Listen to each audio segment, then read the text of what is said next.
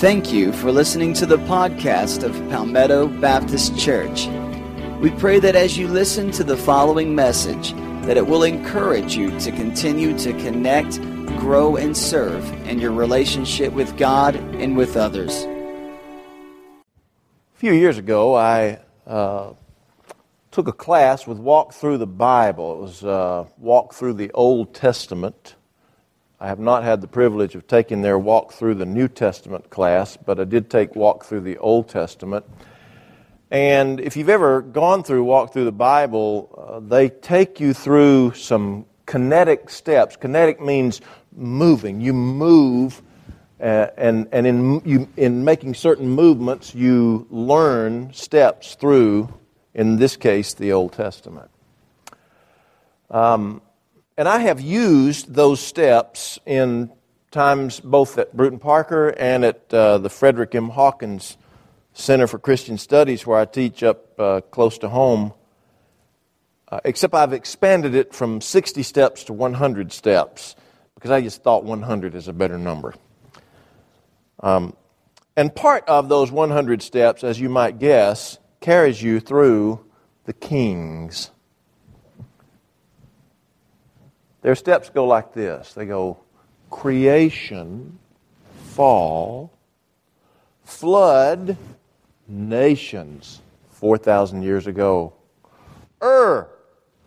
Persian Gulf, salt. Sarah, Abraham, Lot, Terah, salt.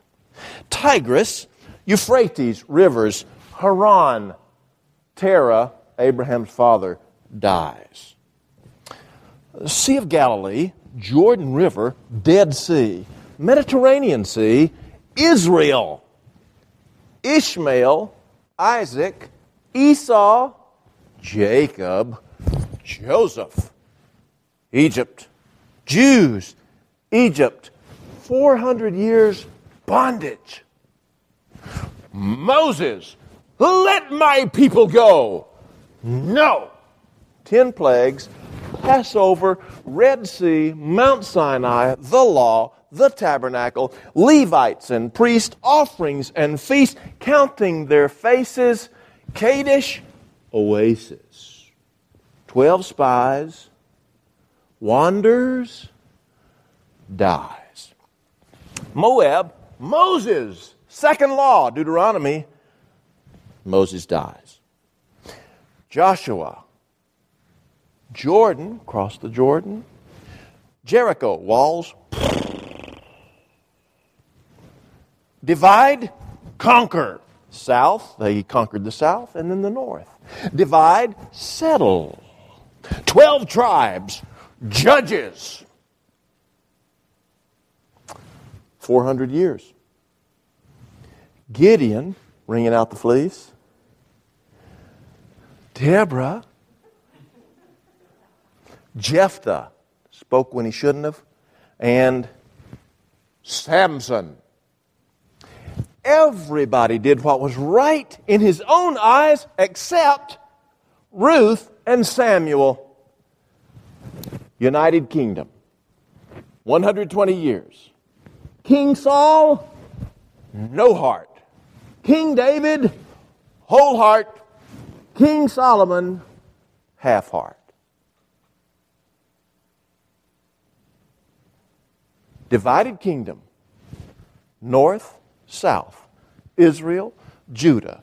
Israel had 19 kings, Judah had 20 kings. Of those 19 kings, Israel had no godly kings, Judah had 8 kings. And I'll stop there. It's a great way to learn the Old Testament, a very powerful way to learn. It was first developed by Dr. Bruce Wilkinson of Walk Through the Bible Ministries, also the author of the Prayer of Jabez. But it's a great way to learn the Old Testament.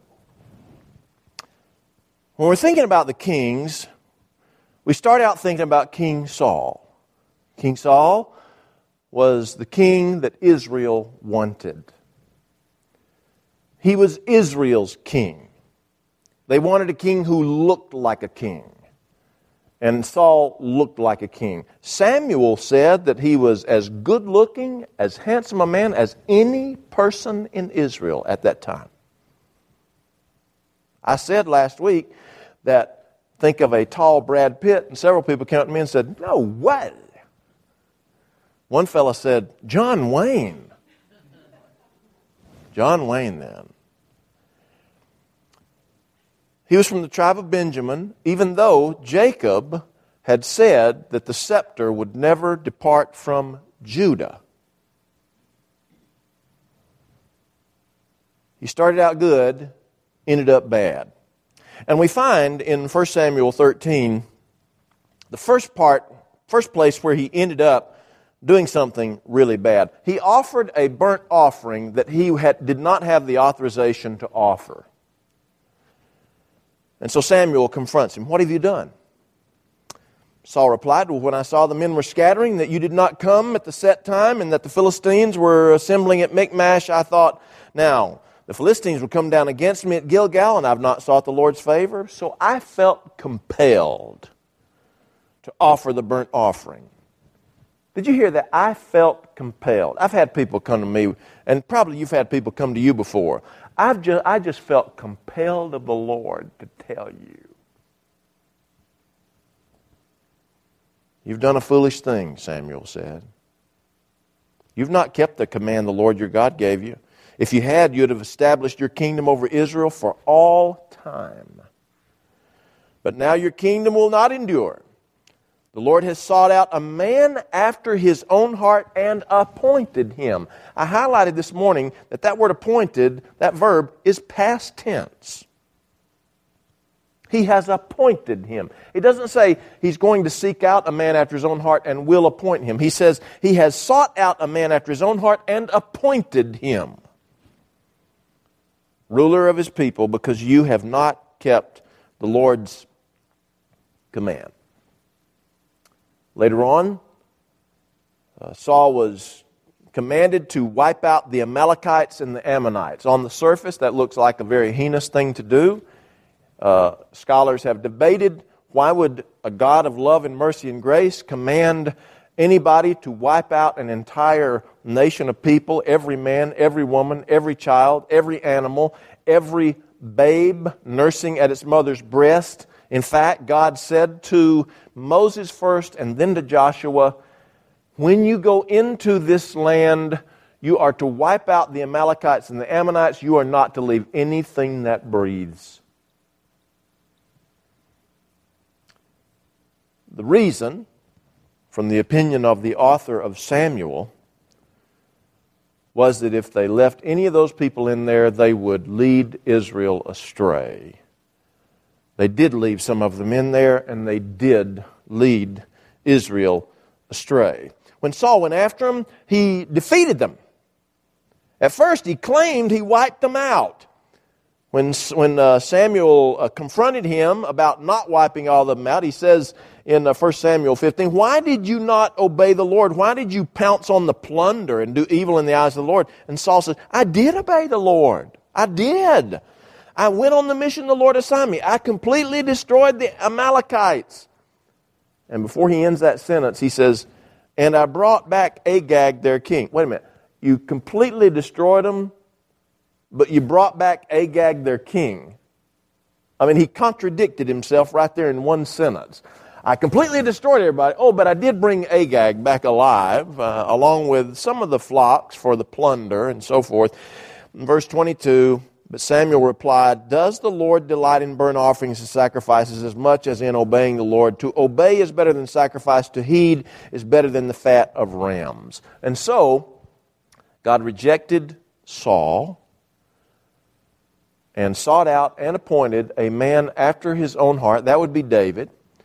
The Apostle Paul, looking back in retrospect in Acts chapter 13, says, after removing Saul, God made David their king. God testified concerning David, "I have found David," this is a quote, "I've found David, son of Jesse, a man after my own heart. He will do everything I want him to do." That's a troubling quote for me. on a couple of levels. One is, Paul is making a quote, and we can't find that quote anywhere in the Old Testament. Now, does he have to? No. He doesn't have to. But I would like for it to have been there. But that exact quotation is not in the Old Testament. The second thing is, he quotes God as saying, I have found David, son of Jesse, a man after my own heart. He will do everything I want him to do. Did David do everything God wanted him to do? Maybe he did. Maybe I'm confusing the fact that there are some things David did that God didn't want him to do. Maybe he did everything God wanted him to do, plus he did some things God didn't want him to do.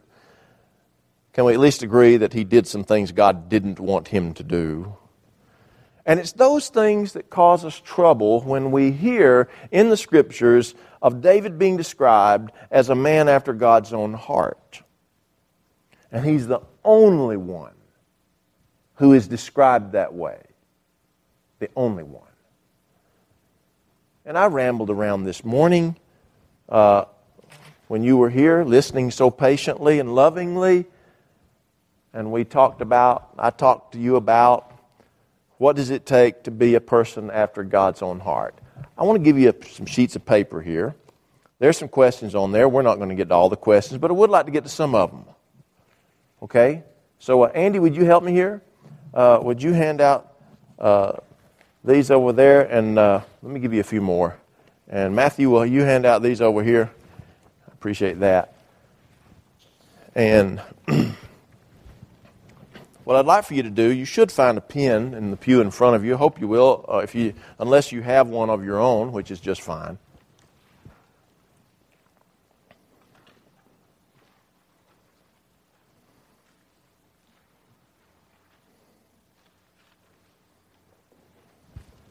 Thank you. Thank you.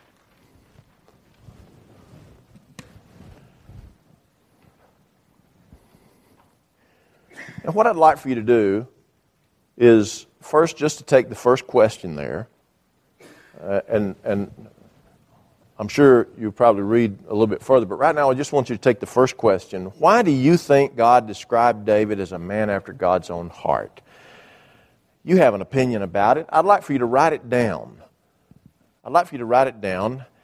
Andy, I'm going to need you to help me, so you can just come up here with me. I need somebody I can trust, and that'd be you. That'd be you, Andy. What you're going to be is my microphone bearer to folks in just a minute, okay? So people raise their hand, you'll run to them with the microphone and let them talk, and then you'll bring the microphone back. Deal? We can handle that, right? Good deal. I want you to write down why you think God said David was a man after his own heart.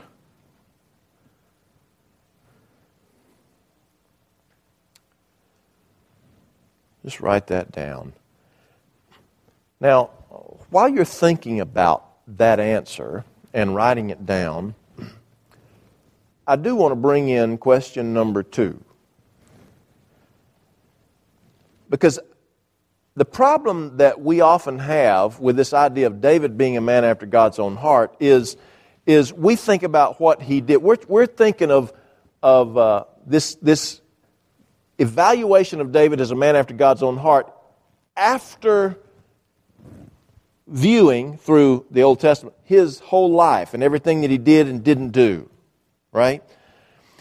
But question 2 is, does it make any difference to you that God called David a man after his own heart before David actually became king?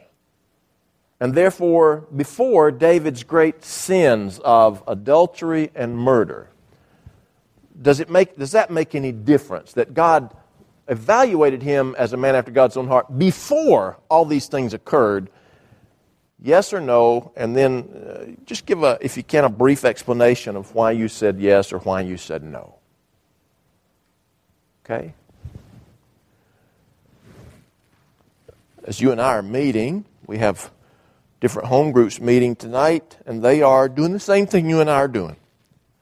except they may have some chili or barbecue to go along with it. Sorry about that. I didn't bring the chili or barbecue with me, but we're here just to discuss this kind of stuff. All right?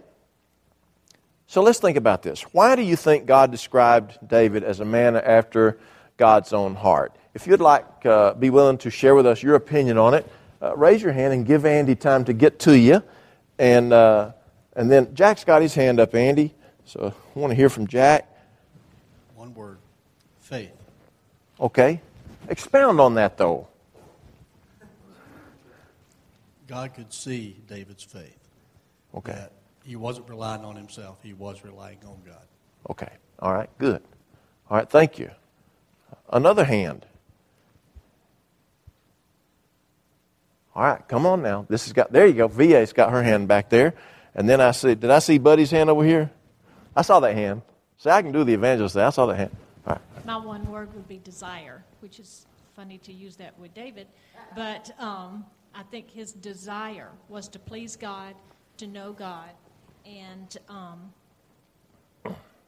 I said please God on my answer twice. But his desire was to know God and be close to Him. And so number 2 question would support my answer to number 1, that he desired Him from an early age, and God recognized that.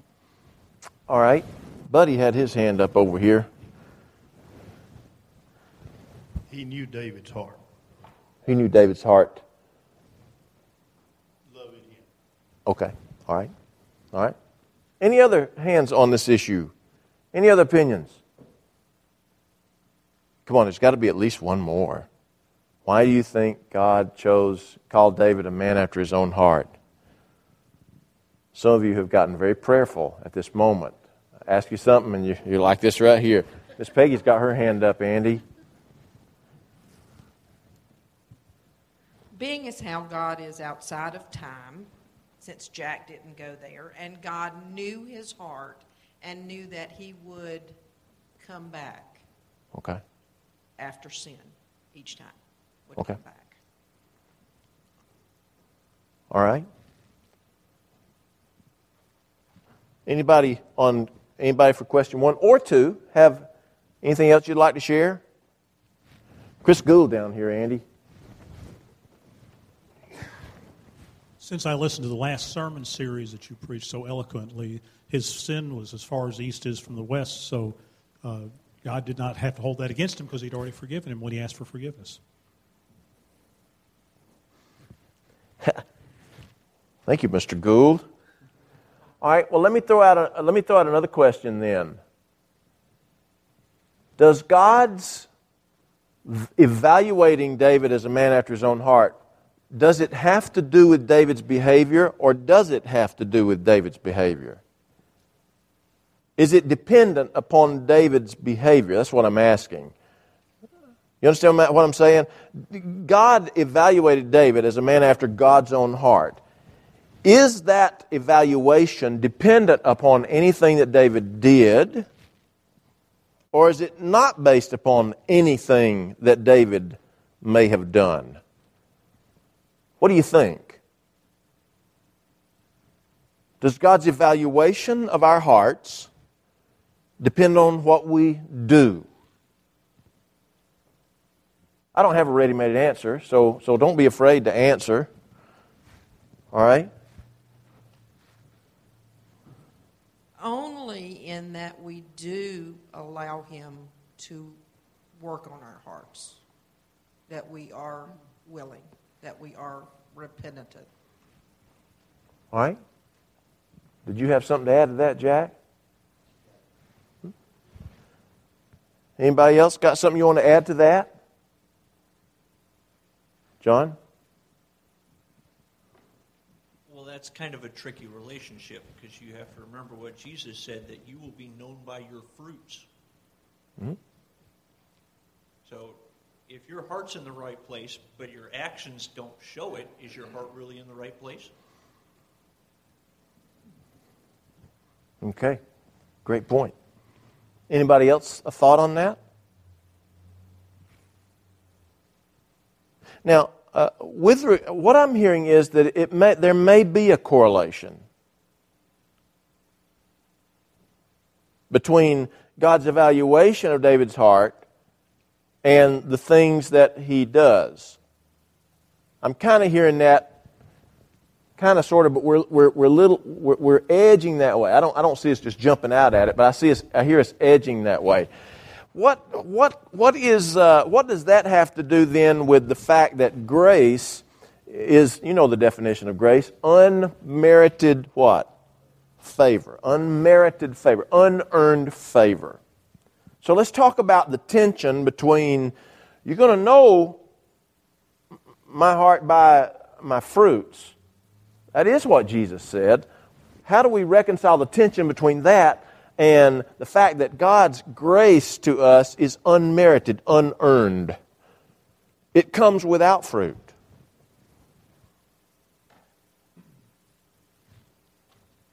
What do you think? Wait a minute, raise your hand. You've got to go by the rules, John. I'm going to remember this some Sunday when you interrupt me 5 or 6 times. His grace is available to all, but you have to seek it. He's not. You didn't merit His grace, but you have to repent and look for His and ask for His grace. He will forgive you. He's willing to, but He's not going to force it on you. Okay. Jack Woodall. The grace I find in Paul's writings, that unmerited favor. Straight up, it's between me and God. He gives it to me and I got it. You have your faith, show it to me by your works, that I find in James. Doesn't really have much to do with God. It's me proving to Buddy that I'm not going to do anything terrible to his grandson. All right. Look at question number 3.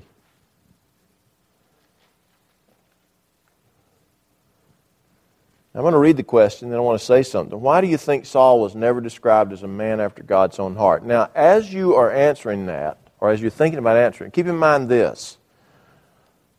God is the one who chose him. I mean, Samuel, yes, he was the type king Israel wanted when they thought about wanting a king, but God told Samuel, He said, I have chosen Saul, the son of Kish, of the tribe of Benjamin, to be king. I have chosen him. So he's God's choice. But evidently he was not a man after God's own heart. Or was he? David is the only one that the Scripture specifically says was a man after God's own heart. Does that mean that nobody else there was? Does the fact that he didn't say Saul was a man after God's own heart, does that mean that Saul wasn't?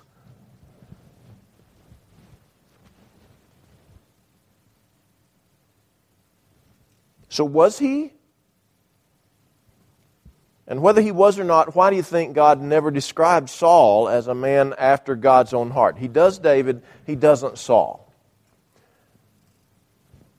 Let me see a little show of hands here. How many of you think that Saul was a man after God's own heart? Raise your hand.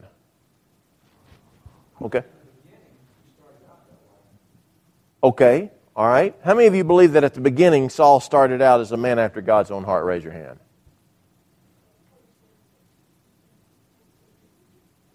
All right. How many of you believe he was not a man after God's own heart? Raise your hand.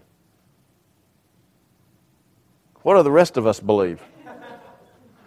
Oh, Miss Helen over here, and Miss Helen is. Oh, you got to think about it. Okay, all right. That's probably wisdom thinking there. That's one of the reasons why I wanted to get the microphone to her, because she's understood more than we have. All right, Richard Munn back there, Andy. I think it's, I think God was going to allow Saul to be a king. I don't think in my opinion, it was not God's choice. God wanted to be the king of the Jews. But when the people wanted a king, okay, I'll give you a king. But Saul didn't turn out the way God wanted him to, and David did. And to me, it was like, as a former teacher, sometimes you'd let kids make up a test.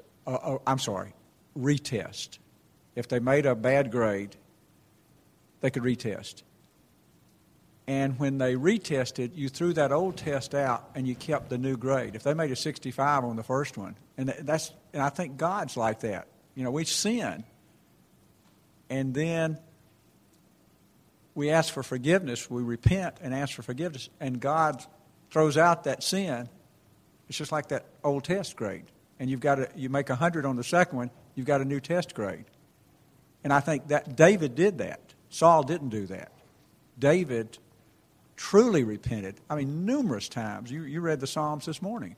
When he truly repented. And I think God said, you're clean. Your heart's clean now. It's white. All right. Richard points up something at the beginning of his answer to the question. He said Saul possibly was a man after God's own heart at the beginning, at first, maybe, but not later.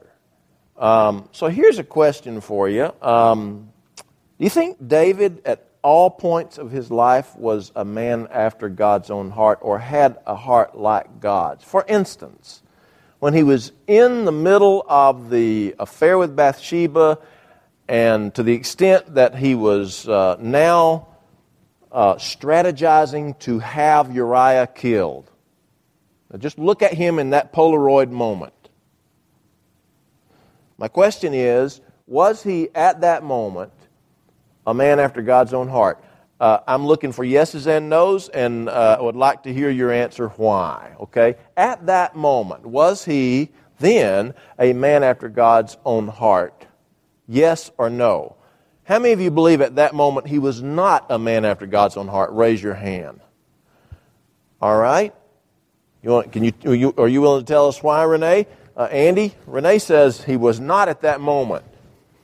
I just think his human nature took over and he was only concerned with himself. Okay. Who else raised a hand they thought no? Did you raise your hand, buddy?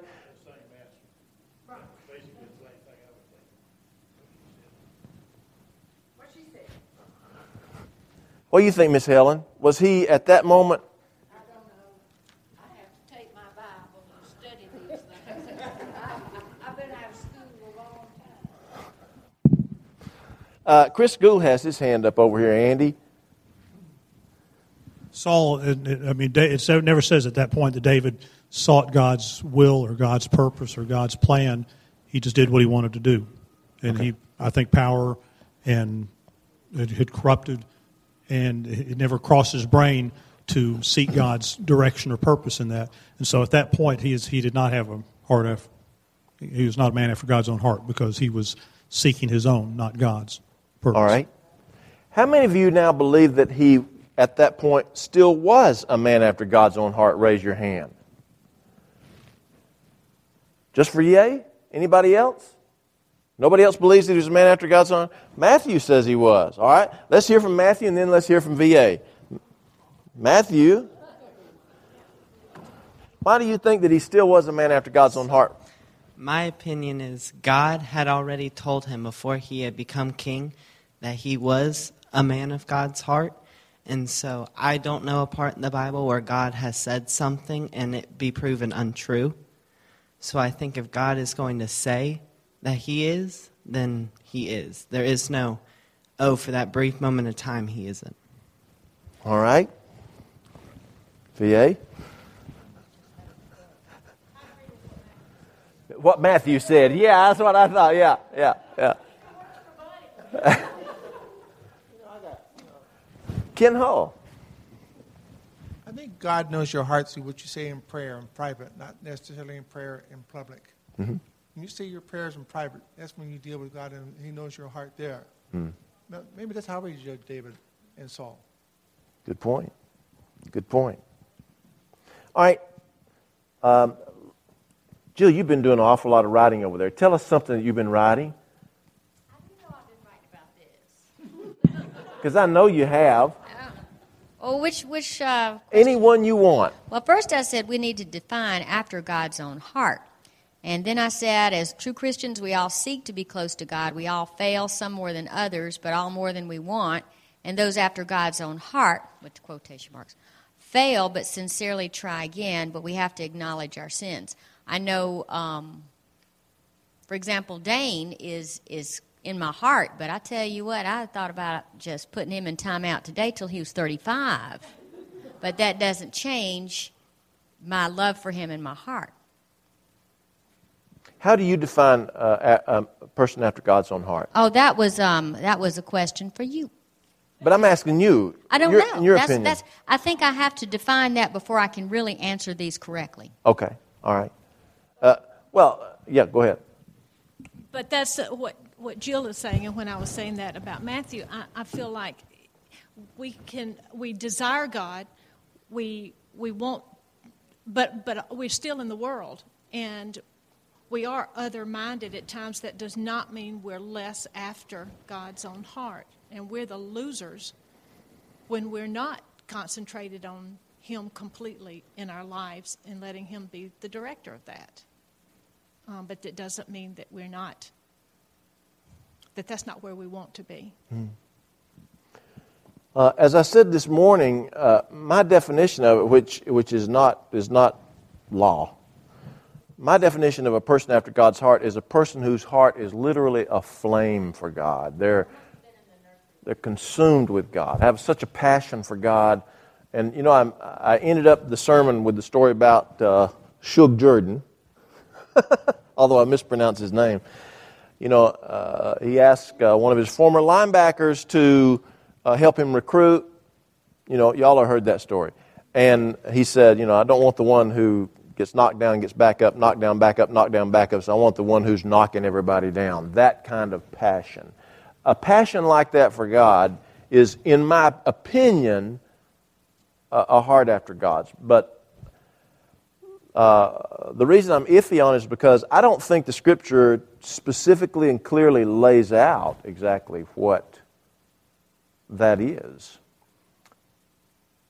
All right, I want to do one more thing because we're running out of time, and I appreciate y'all so much for helping me with this. It means a lot to me, and I hope it means a lot to you. Number 8. Look down at number 8. I want you to name a person you know or have known whose life you would describe as a life after God's own heart. Name a person you know or have known whose life could be described, you would describe, as a life after God's own heart. Name that person. And then, what did they do that led you to describe them in such a way? All right? I'd like to hear on this question. This will be our final question. I'd like to hear on that from as many people as possible. Nobody has to, of course, but I'd like to hear that answer from as many people as possible. Name a person who you'd describe as a person after God's own heart. Somebody you know or have known. They may not be alive now. And what did they do that led you to that conclusion? All right? All right, I'm going to give you just a moment there. What about someone I'm sitting on the bench with? That'll be fine. Well, I wrote Virginia's name down, but it's pretty obvious that what she does around and what she's been doing for a lot of years, and not only that, but as Jill referred to a while ago, and I can relate to that, the way she treats her grandson, you know. Okay. Yeah. All right, good. Good. All right, someone else. A name of a person that you believe is a person after God's own heart, and what did they do to lead you to think that way? Miss Helen, do you have somebody wrote down? I would love to hear what you say. All right, but nobody would know her but probably Janet. That's all right. Carlton. She was... Who's that? Sue Carlton. She was a teacher, and she was truly a librarian, yeah. And she lived the life of a Christian. All right. She set an example. All right. Thank you. I saw some hands over here. Yeah. So Peggy had read this question earlier, and she'd already picked out Miss Willie Johnson. And she didn't, her reasoning was, if you wanted to go somewhere with Miss Willie, make sure you had plenty of time. Because she was going to see one of her kids, and she was going to stop. And as much time as that adult still needed from Miss Willie, they were going to get that amount of time. And then I'm going to add to that with Miss Willie, back to your question 5. Does it really depend on your behavior? I'm going to take the definition that after God's own heart is a sum total of David's life, of Miss Willie's life. Because Miss Willie could drive you crazy too. If you had an apple tree in your yard, she's coming to see you in the fall and get those apples. And she's going to want some help getting them home and dried out. So it ain't everything we do in our life. It is the sum total. And people like Miss Willie, they get that. Good. Good. I feel like she was a person that gave all she had. Good. Good. Somebody else, a name and what led you to conclude that name? From the past, I'd have to say my daddy, because my daddy was always in awe of the way God revealed himself. And he got excited about it. And he would come tell us kids, and he was always striving towards seeing God in everything.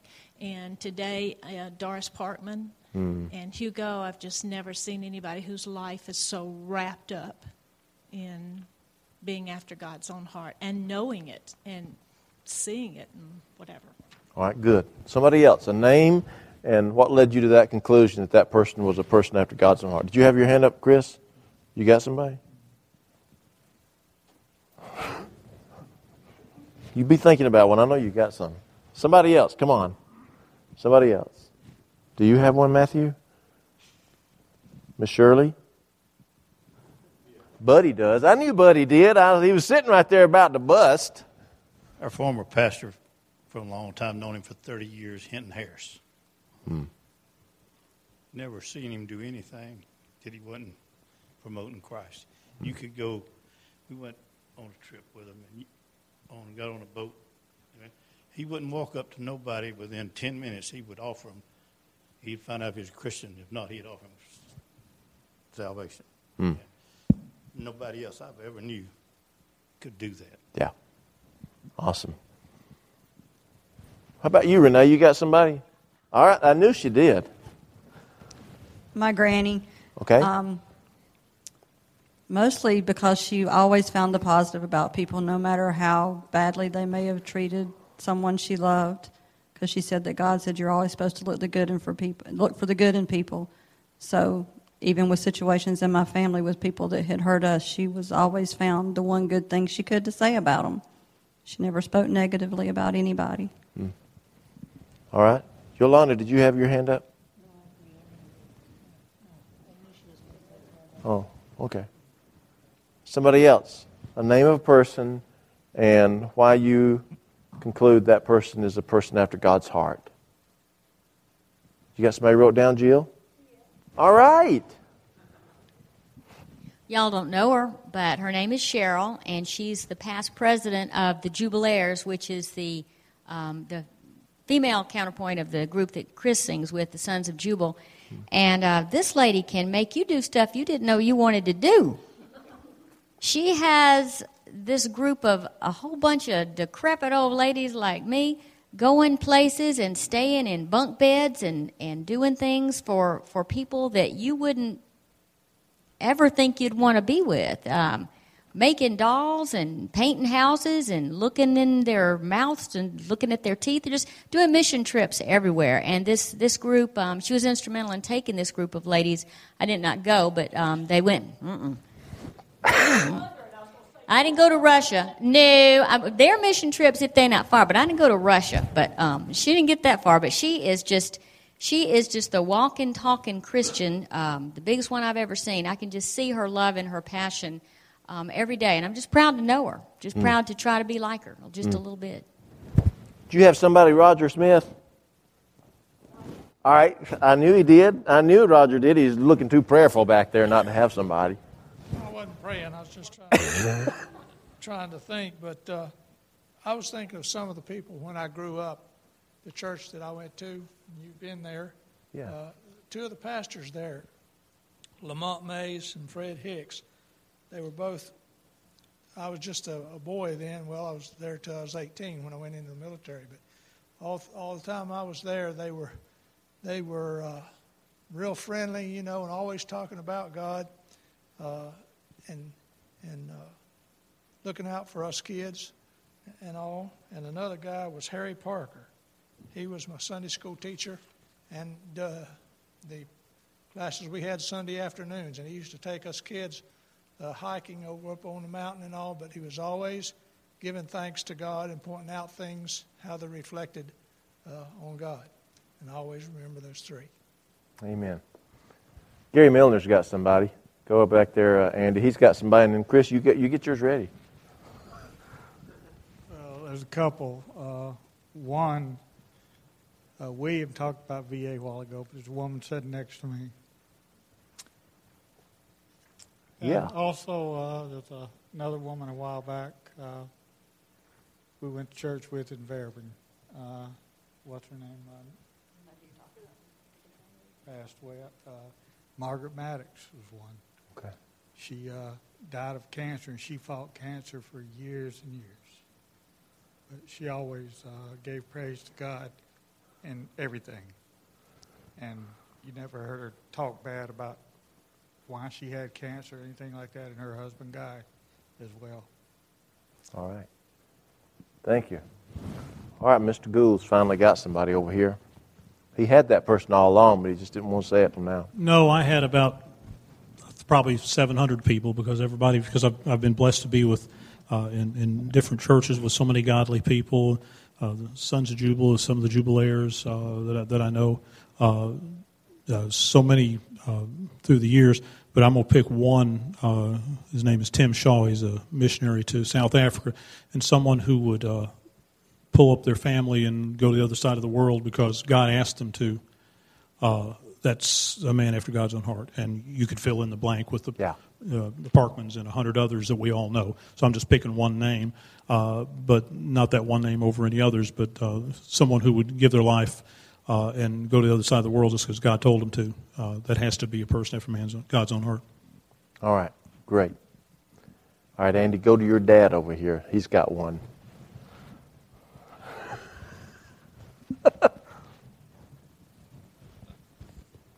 I guess my best example is always my dad, because he had such a tremendous love of people that he was, okay, you can help me, was it Jeremiah that said, I try to be quiet and I can't be? I am compelled to prophesy. Yeah. That's the way my dad was about sharing the gospel. The minute, 90 seconds he was at a counter buying something at the store, he had to say something to that clerk. He had to, because his love for everyone he met was so deep, he needed to share God with them. You want to just take a minute? There was a story I heard at his funeral. When he was a very young man in seminary, he and a group of other students went to a conference in Chicago. And they had heard all the legends about the south side of Chicago. And this was in the early 50s, late 40s, early 50s. So they finally found a taxi driver that would drive them through. He wouldn't stop. He wouldn't let them roll the windows down, but they would drive through so they could see what the streets were like on the south side of Chicago. Later that day, the other students couldn't find Dad. He was on that street that they had been on to drive by just to see it, because these were boys from Mississippi, talking to the prostitutes and the drug dealers on the street corner, because he was compelled, because they were there and nobody else was talking to him about Jesus. Thank you for that. I want us to close in prayer. with just a few moments of silent prayer in which you and I silently thank God for the people He has brought into our lives who had hearts like God's. All right? Now, before I do that, I do want to take one poll. Forgive me for doing this, but I'm just out of curiosity.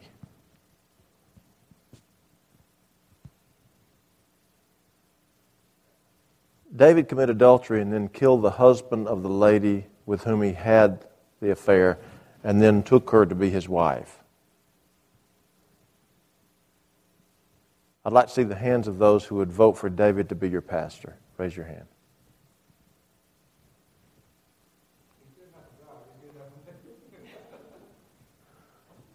All right. Just curious. But God wouldn't let David build the temple. Yeah. But that was because he was a warrior. That was the reason He gave him. Just curious. Let's stand. A moment of silent prayer. Thank God for that person or persons in your life who touched your life because they had a heart like God's. Let's pray.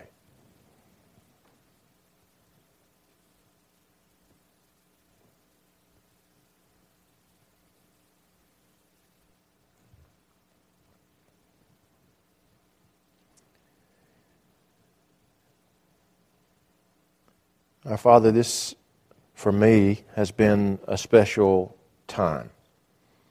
It's been made special because these folks were willing to share, and if they hadn't been willing to share, this would have been real awkward, and I would have deemed it a failure. But they did share, and they shared their heart and their opinions, and I appreciate what they shared. I thank You for Major Eccles, that white-haired fellow at Hall Creek Church who led the singing. And he would ask me as a little boy of 10, 11 years old to come up there and stand beside him while he led the singing. And I thank You for John Lummis, who was a towering pastor up there in the North Georgia hills, whose words to me I clung to as if they were gold.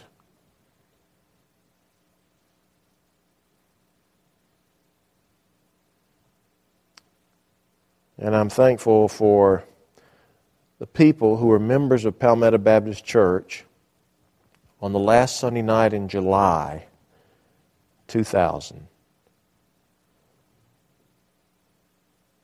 who, even though they knew more than I wanted them to know about me, they voted to let me be their pastor. And I literally did not think that was possible. Together we unite with a chorus that cannot be audibly heard to thank You for the people You brought into our lives who had hearts like Yours. In Jesus' name, amen.